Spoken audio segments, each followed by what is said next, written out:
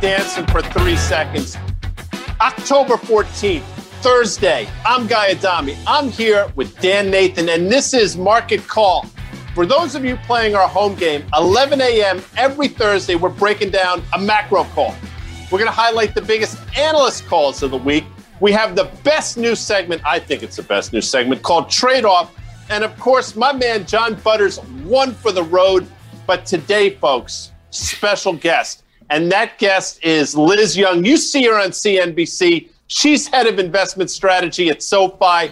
And joining us for the second week in a row. Second week. That's a trend, folks. And Carter can chart that. The great Carter Braxton Worth from Worth Charting. And by the way, I mean, this is crazy. Extra added bonus. We'll have an extra surprise at the bottom of the hour. That would be 11:30. A doubleheader for you. So you baseball fans, stick around. The Brewers are out, by the way. We'll talk to Liz about that. Today's episode of Market Call is brought to you by our presenting sponsors, FactSet, financial data and analytics powered by Tomorrow. And, of course, our friends at Open Exchange, because, Dan, they manage virtual meetings that matter for the top company around the world. My God, that's a lot for me to say. How are you, Dan Nathan? I'm doing great, Guy. Take a breath here. Take a drink. Do whatever it is that you need to do to get recharged here. That was an awful lot. But there's a lot going on in the markets, man. And I got to tell you, like today, as we are doing this recording, I mean, the market's ripping here. And not for any specific reason one way or another. You and I have been discussing this kind of one step forward, two steps back action we've been over the last month here. And we're going to hit some charts later, obviously, but it really felt like that downtrend that we've been in the major averages, in the S&P 500, in the NASDAQ, we just gapped above that. And so that's going to be a really interesting sort of setup as we get deeper into Q3 earnings season. Well, as you know, I'm a huge Led Zeppelin fan, Dan Nathan, and their last studio album was In Through the Outdoor. And as I like to say, one of the best songs on that album, potentially one of the best Led Zeppelin songs, is All of My Love. And one of the lines in that song is, "One voice is clear above the din." I encourage you all to Google what din means while we bring in that voice, Liz Young. Liz, how are you? You made a great year-end market call. This is what you named it. No ace left in the hole. I dig that. How are you, Liz Young? I'm great. I think that's the third time you've introduced me with that lyric from a Led Zeppelin song. Well, it's true. I did that. I mean, that's a trend. Podcast 2 years ago. But it's true. But it is it? Am I speaking falsehoods here? Are you one of those voices? I don't deny it. I love it. That's why the great Anthony Noto tapped you for SoFi. So speak to this. I know Dan Nathan has some comments as well, but we read your piece. I think you make a lot of great points. The key point is the following. Go ahead, Liz. So the title of it, No Ace Left in the Hole, is I had to sit back in the last couple of weeks and think to myself, you know, I was positive into year end. I was pretty positive into year end, thinking we'll rally into the end of the year. Holiday season's going to be great. And then I started to make a list of, all right, why am I positive? How can I prove that out?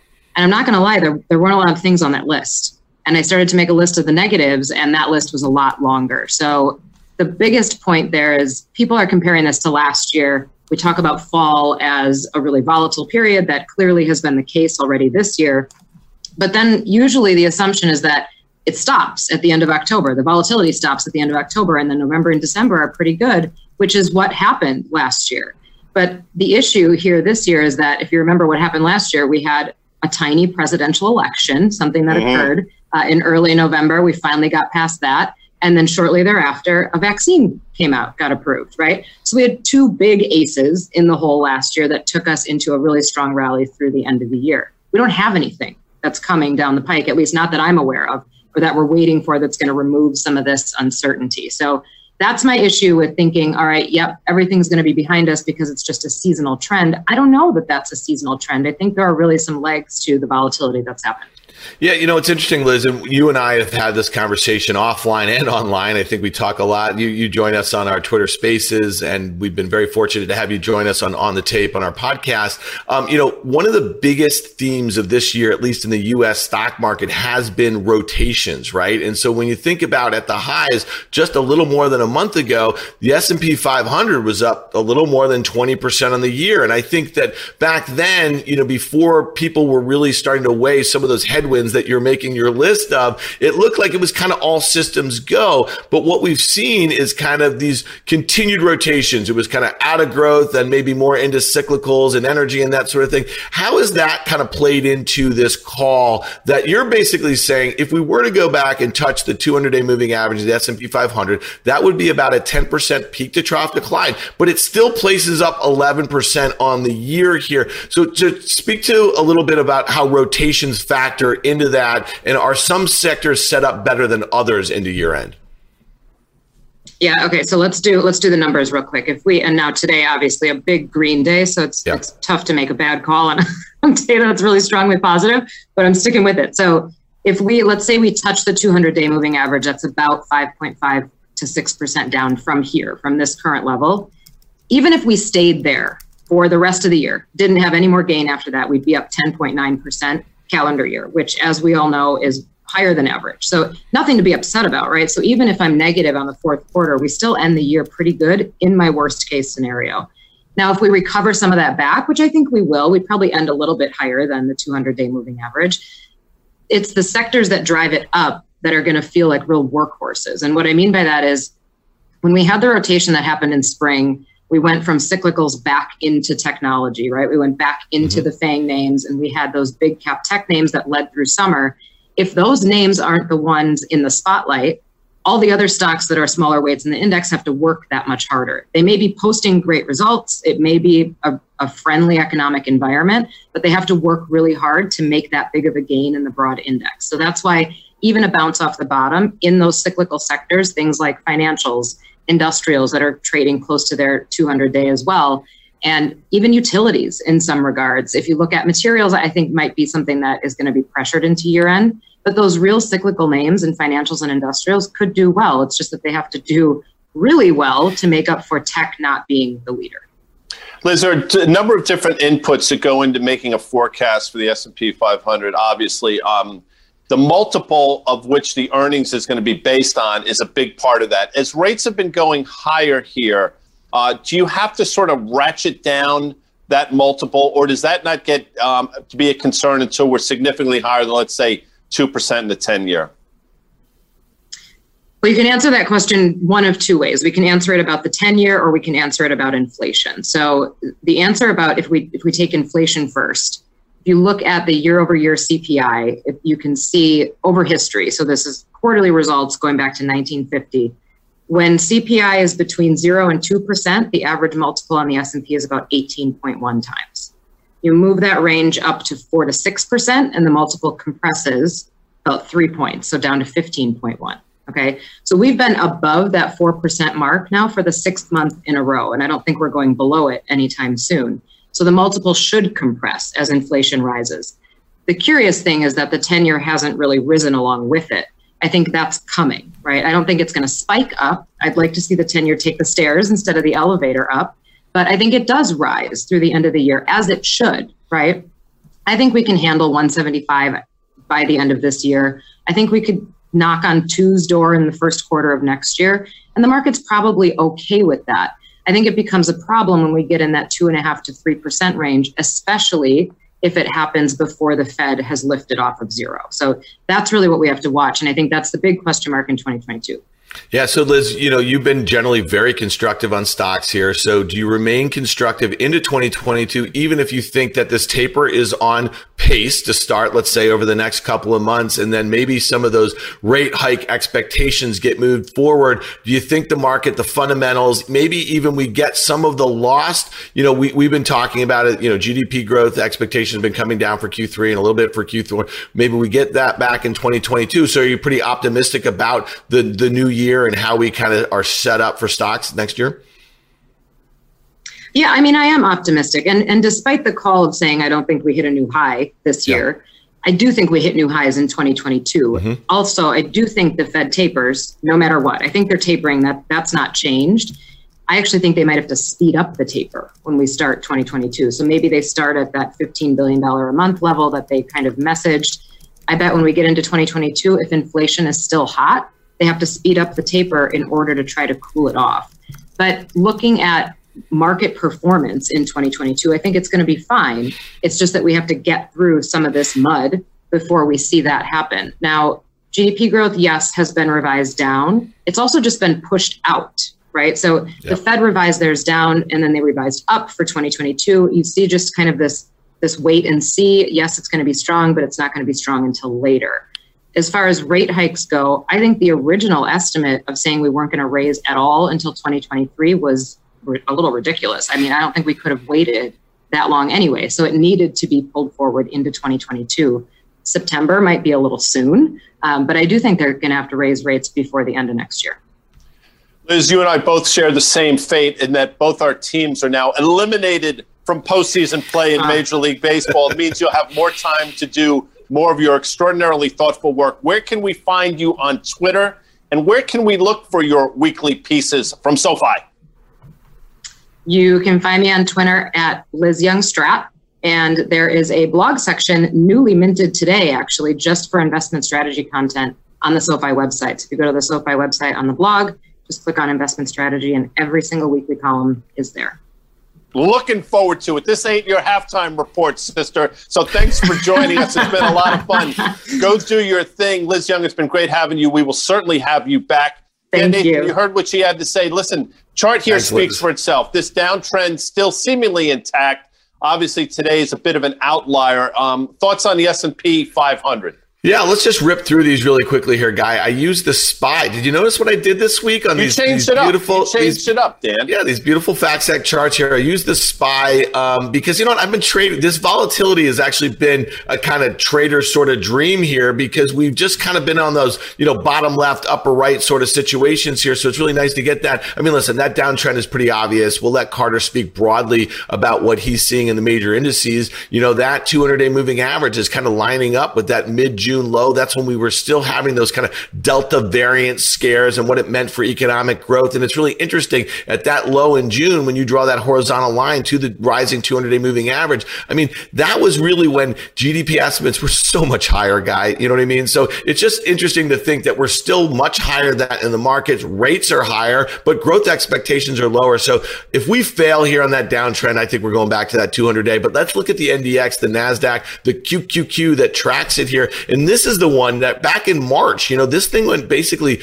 unchanged on the year after it kind of got out of the gates pretty hot here, nearly touched its 200-day back then. You see where the breakout was from June to new all-time highs. That's the rising 200-day there. Also above a little bit with today's gap, that downtrend, I really think that, you know, earnings season is going to be really interesting. You saw how some of these bank stocks have acted this week so far with some kind of funny results, if you will. It's interesting, Dan. You know, just when you think you're a one-trick pony, and you know you bring the SPY, you bring the QQQ instead of the NDX, and now you're bringing the IWM instead of the RTY. Look at this, bro. I mean, you're talking my language. Now, quickly, I'll talk about this. I've said it a number of times. Extraordinarily defined range since early this year, basically since February of this year. The range continues to get more and more narrow. It's going to be interesting to see. Do we break to the upside on higher rates with these economically sensitive names, or are those higher rates going to sort of throw a monkey wrench in this whole thing and we break to the downside? I think I know what's going to happen, but it doesn't really matter what I think. The market will dictate. Thoughts quickly on the IWM. Yeah, I mean, that one, I mean, listen, this is the one that, you know, I really want to hear from Carter, what he thinks, which way this breaks. Because I do think, and you've said this numerous times on Fast Money, Guy, you think ultimately after all this tension building, it could lead the large cap indices if we get a clearer sense of kind of how those stocks in the small cap land that are very cyclically sensitive or economically sensitive, how they act here. So this one, tension's building, people. There's going to be a little excitement here. Tension is building. You know where tension's building for me as well is in this 10-year, which traded north of 161. I think we got up to 163 or so briefly. Obviously, as we sit here right now, I think we're either side of 153. So it's pulled back a bit. I think you would submit. We probably exhausted the move to the upside. I still think there's room.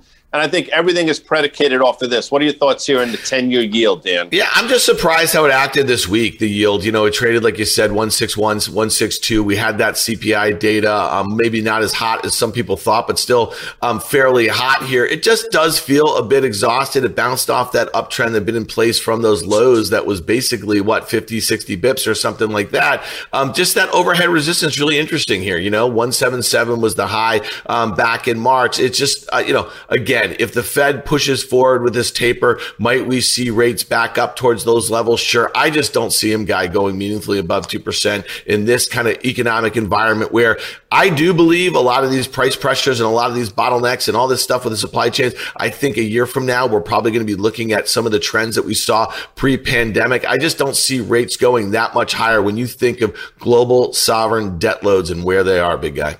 You mentioned fairly hot CPI. You know who's not fairly hot? You know who is white hot for the second week in a row? That would be Carter Braxton Worth. CBW, how are you, man? Man, good to have you back. I am darn good. How are you, man? I'm great. Yeah, you heard us. A lot of. You heard us waxing poetic here, and we're going to talk about Apple, our first call, in a second. But you're not a one-trick pony either. Talk to us about what your thoughts are, broader market here, in terms of what's been going on.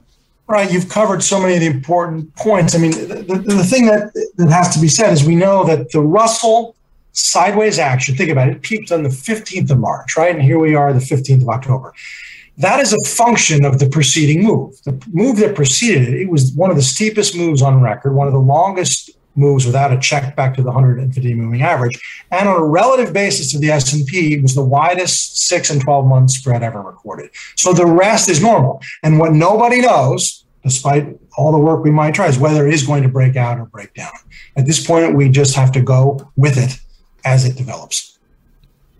Yeah, Carter, that's one that, Guy has brought this up a little bit, that, we've seen these bounces off the uptrends when you've seen the S&P 500, the NASDAQ correct a little bit. And we just had the largest peak to trough decline of the year over the last, let's say, 5.5 weeks or so. How do you think about, buying those dips versus trying to play something that has, like the Russell 2000, that has been going sideways? I mean, do you kind of get positively predisposed here at this point that it's building for a breakout, because it's taken all the hits and it still just goes sideways? Right. So the question again is there's two types of weakness, right? There's weakness to take advantage of, and there's weakness to stay away from. So generally speaking, we know the S&P, call it the market, peaked on the 2nd of September, and quite some time has passed, and it's still sort of stalled, not really getting on its feet. We just heard from the greatest banks in the world, and good numbers, bad price action. So my hunch is that we can get as high as there is that one unfilled gap from September 27th, right? That's at 44.36. We're close. And then we fill that. But that's exactly where that downtrend line that you drew, right? That down red line, that's where that comes into play. I think it's tough to get beyond that. We like to do analyst calls, CBW, and we're thrilled to have you on board. Everybody says Apple's the most important stock in the world. I don't know. I think it's Microsoft. It doesn't matter because Morgan Stanley just reiterated Apple as an overweight. I believe she is the axe. A lot of people talk about her being the name in this space. $168 price target. We've seen the pullback. I thought the stock actually traded remarkably well on the back of that news from Tuesday night. What are your thoughts here on Apple before we take a look at the chart? Yeah, I mean, talk about also something that's sort of without any character. It's not particularly bullish. It's not particularly bearish. Sometimes, and there's nothing wrong with it, it's just the way things are. Sometimes an opportunity doesn't exist. Would we rush out and say, we've got to short this thing, this is about to plunge like certain retail? No. And what about the circumstance, fundamental or technical, suggests we've got to double our position. We got to get big as we have ever been. There's nothing. It's interesting. The fundamentals matter in Apple, and Dan's pointed them out a lot. The fundamentals, if you really look at it, if you just look at the earnings growth, it's really not there to support this valuation. Dan, thoughts on the fundamentals, then we're going to take a look at this Apple chart. Yeah, Guy, you just started this conversation by saying many people think it's the most important stock in the world, and that's because it's the largest market cap company in the world. And then, it was basically for years trading below a market multiple because of its reliance on hardware. Now, obviously, the mix shift of the revenues has changed a lot towards higher margin services, and the multiple reflects that. It's trading about 25 times. And you just mentioned growth, Guy. I mean, listen, for 2022, analysts expect basically low single digits earnings and sales growth, and that's just really expensive on a PE to growth here. So, to me, I think that the fundamental headlines this week about production delays of some of these new products come at a time where, the products are are kind of iterative if you think about that new iPhone in a way. So, I think they probably have some more room to the downside, especially if we continue to chop around here. I just don't see on a valuation basis and expectations for next year's earnings and sales growth it to be meaningful unless you tell me that they're about ready to be at a margin inflection, which I'm not so sure they are. Yeah, it's interesting. We've seen a number of, you pointed this out, Dan, a number of anywhere from 15 to 35% peak to trough declines over the last 3.5 years. I think we're in the midst of one now. I mentioned that it traded well yesterday, Carter, on the back of Tuesday's news. Do you have any thoughts on this chart? What is it telling you, CB Dubs? Right. So what we know is it, as is the case with most super cap FANG names, it had that blow off peak in September more than a year ago. And basically, after making an incremental new high, we're back to that level. So the concept of support is in play, and stock is down to support. I've drawn the green arrow that way. I think you can get a bit of a bounce here. But I would say it's a small long. Like it's not exciting. But it's important to say this. Is this something that I would say we've got to short this? I don't see a lot of risk in that setup, in that chart. You bring a lot of things with you, CBW. You have a lot of tools in your tool bag. You brought an SMH chart. Talk to me about this, sir. Yes. Well, one thing we know, what is the point of a moving average? If I didn't have that purple line on there, and look how that jumps out. It's really a nice fact set chart. And you could draw a trend line instead.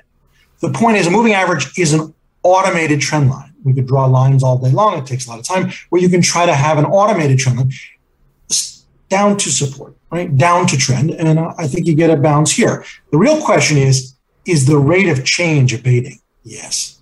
You see how it's not quite as much torque as it's had over the preceding 12 months, 6 months. So it almost needs to bounce here because if it doesn't, and this is important, the 150-day moving average will flatten, and that would be the definition of change in trend. I could hear you say torque every single day. You know, a lot of people don't realize I actually worked at this next company for a day. I was voted salesperson and employee of the month, having worked there one day. Stiefel upgrades UPS. You know what? I actually sort of like this call. This stock has been obliterated recently, as has FedEx. I think they're getting ahead of earnings, which makes sense. The stock has sold off significantly. Dan Nathan, thoughts on this Stiefel upgrade? Yeah, this is before earnings season. We know that we saw FedEx's earnings back in September. The stock had, a massive gap lower on disappointing guidance here. And, these stocks have generally traded fairly similarly. I would just say this, that the XLI, the industrial ETF that both of these guys are components of, it just trades poorly. It has not confirmed a new high in the S&P 500 in a very long time. I think Garter can kind of speak to that. And I think FedEx's inability to kind of really make any real progress since that big gap, it kept on going lower. It doesn't even feel like it wants to fill in that gap. So I give fundamental analysts a lot of credit for sticking their neck out there before earnings season, before what is clearly shaping up to be earnings visibility period that's as clear as mud. I think someone else, I think Carter just used that expression here. But to me, the valuation is always interesting. If things do get back on track and we do have more visibility about global growth and the like, I mean, UPS and FedEx should do better. They're cheap stocks. It just doesn't feel like it's time right now. Let's take a look at that chart because the average price target for analysts is about $219.50-ish. Obviously, we're significantly lower than that now. Carter, your thoughts, because it looks as though maybe we did bounce and maybe we're going to start filling gaps to the upside. All right. So, I mean, the colors are nice. We got the red, we got the blue, right? And then sometimes it's important to say that. The truth is, I mean, this is a sell-off to support. And then not only that, what do we accomplish? We filled the gap. The gap was what? Something fundamental that caused it to break out. So one, the gap is filled. Two, we're back to the level from where fundamental information got better. And if GARP exists, so to speak, we're getting a discount. I think it's a better long and a short. So, Guy, you saw what he did there. It was growth at a reasonable price, not the last movie that you saw in the theaters. The World According to GARP. That was a fun like financial analysis book that you did back in the day. That's very amusing. Yeah. I like what you did there. Wasn't the Robin Williams Genius, by the way? I happened to see Ben Affleck and Matt Damon on Jimmy Fallon, who was miserable, but I digress. But I love that movie that they both did together, which Robin Williams was in. I watch you, Dan Nathan. You don't just do CNBC. You don't just do that. You do a piece for Fidelity every week. And I noticed that the one that dropped, you talked about Verizon. We have a little segment that we like to call the trade-off. And this is really interesting. We're going to talk some telecom stocks. Dan, I think you made a bullish call in Verizon. You know, we talk about something, and I'm interested to hear what Carter, catching a falling knife. I really hate that term, but I think it really exemplifies, and you can visualize what that means. You said to buy Verizon on your final call. Talk to me about this, and then we're going to go to CBW, seeing if he has similar views. Yeah, listen, I love doing, I love using the options market to express views and to do it with defined risk. And so yesterday on Fidelity's in the Money and my weekly that I do with them, we talked about just some of the weak price action in some of these telcos. And Verizon, to me, just the move that it had over the last, let's say, week or so, down like 7% in a straight line, it seemed like something just kind of got unhinged there a little bit. We'll look at all the charts, and we'll definitely get Carter's take on the idea of buying weakness. But the way I looked at Verizon here is that 5% dividend yield. This company has been divesting a lot of things, different parts of their business. And it just looked like a near-term opportunity to take a shot, to find your risk, play for a couple month move higher, and, risking it for an at-the-money call, risking 3 or 4% over 2 months seemed like a good risk reward there, especially with what I think is a big disconnect going on here. If you watch CNBC's Fast Money, which I typically do or participate in, I've said for years that AT&T is just grim death. There's no compelling reason to own it. People point to the dividend, but I think this chart will show you exactly what I've been talking about. You're at multi-year lows, Carter Worth, and for the life of me, I can't figure out what the catalyst is going to be to break this trend. Talk to me about AT&T. Talk about grim. I mean, grim is the word. So let's just... There's, again, if one could put it in this kind of, there are two types of weakness. There's weakness to take advantage of, and there's weakness to stay away from. So a sale sign in a beautiful store where the cashmere sweaters are $1,100, now down to $800. If nothing, they just have too many yellow sweaters. That's weakness to take advantage of. But discounts, how about discount sushi? No thanks. That's rotten fish. The point is, this is weakness to stay away from. You don't want to stop. And then just for what it's worth, let's be clear here. They cut the dividend. Now, that was the first cut. They've hiked for 36 years. And here's the ultimate irony. They paid a dividend for 125 years, having never missed. And guess when they cut it? In 1999. And the stock peaked in 99. I would never buy this. As the great Rod Stewart said, the first cut is in fact the deepest. Dan, let's take a look at the chart you want to take a look at, which comes out VZ, Verizon. Yeah, again, it's horrible. I get it. It's not nearly as horrible as AT&T. Let's just be very clear here. And I think AT&T is involved in a whole host of things of repositioning this company for the next 100 years. I just looked at this thing. It was trading about $51. It was trading about $55 about a week and a half ago. And I was looking at a slightly out of the money call in December expiration. It costs less than $1. You do the math, guy. Even you can do the math on a $50 or so stock here. I just like the risk reward. So I'm playing it one way. Carter's playing it the other way. That's why we got to trade off. But you break this tie here, guy, because you've been all over pounding the table. I feel like for years on T-Mobile, it comes out what? It comes out TMUS, and quickly, listen, this obviously has sold off significantly over the last few weeks, and maybe it's a function of the other two. It's just getting lumped together. But T-Mobile's been the clear winner. You just overlay those two charts we just looked at with the T-Mobile chart. There's no denying that T-Mobile's been the stock to own. And this sell-off, to me, is providing another opportunity. So trade off with Carter, trade off with Dan, and then G Swizz brings in his TMUS. And we got our next segment with the great John Butters. I know you thought we forgot about Butters. We did not. He's a stud, one for the road, profit margins. Dan, speak to me about this, because this is as important as it gets. Margins are everything in this environment. I spend a lot of time with you throughout the week, Guy Adami, and rarely do you get as geeked up as you do when you get to say John Butters, and we get an early look at his earnings insight that comes out every Friday. And, I think this is really important. We were talking about earnings season. We were talking about inflation. The whole margin structure, right, of the market, or the companies that make up the market, is a key determinant in valuations and kind of how we see profitability going forward. And, when I read stuff like John has in his weekly here that we're reaching basically profit margins, not seen since 2008. There's one word that goes ding, ding, ding in my head, and it's peak. Okay. And when I hear peak margins, I think about stocks that are probably too expensive if we have a market that is up a whole heck of a lot. And that's what we have right here. And when you throw in all of these pricing pressures and all this stuff, and I know that we can debate what transitory means until we're blue in the face, it just feels like we're about to get some disappointing guidance as it relates to profitability, and the lack of visibility as we head into 2022 could be the thing that causes investors to continue to hit the pause button. Carter, in terms of input costs, if you can continue to pass them on to the customer, your margins are going to be fine. But if you have to eat them, those margins go away. Thoughts before we get out of here, before we Audi 5000, as the kids say? That's right. Margins are everything, and a lot of it is peak, as Dan said. But at the end of the day, a market goes up for one of two reasons: earnings growth or multiple expansion. What about the next 12 months suggests that robust earnings growth or margin expansion, multiple expansion? I don't think you get any of it.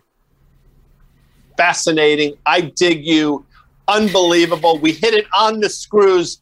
Listen, we're going to go to Mark Lair in a second. If you watch this program, stick around for the doubleheader. The CEO of Open Exchange, I dig him. Mark Lair, he's going to sit down with ex-director of research of Citi, Jonathan Rosenzweig, and host of the OE program, Deep Dive. It's the inside story of taking SPACs public, now that JR, we call him, because it's hard to say Jonathan Rosenzweig twice, is the CFO of the recent SPAC IPO home plate acquisition, a SPAC for fintech and embedded finance companies. Google Open Exchange TV for more info, people. Now it's time for me to say goodbye. I mean, wow. You see how geeked up I am. Here we go. Thank you, Liz Young, head of investment strategy at SoFi. You know where to find her on Twitter, and her weekly work is a must-read. And the great chart master, Carter Braxton Worth of Worth Charts. You are the man 2 weeks in a row. And Dan Nathan, you're always with me, brother. It's always great to have you as well. I'm taking a breath. All right. Today's episode of Market Call was brought to you by our presenting sponsor, SPACset, financial data and analytics powered by Tomorrow. And, of course, Open Exchange. They manage virtual meetings. Dan? That matter. Hey, listen, Guy, it's worth charting, and it's worth having Carter on as much as we can get him. So you guys check out his work. It's on the web, worthcharting.com, Carter Braxton Worth. Thanks a lot, Carter. It was amazing to have Liz Young. You guys are great. Thanks to our sponsors. And Guy, nice work today, buddy. Listen, we grinded it out, but it was a win. Put it in the left-hand column. We'll see you next Thursday, the 21st of October. Later.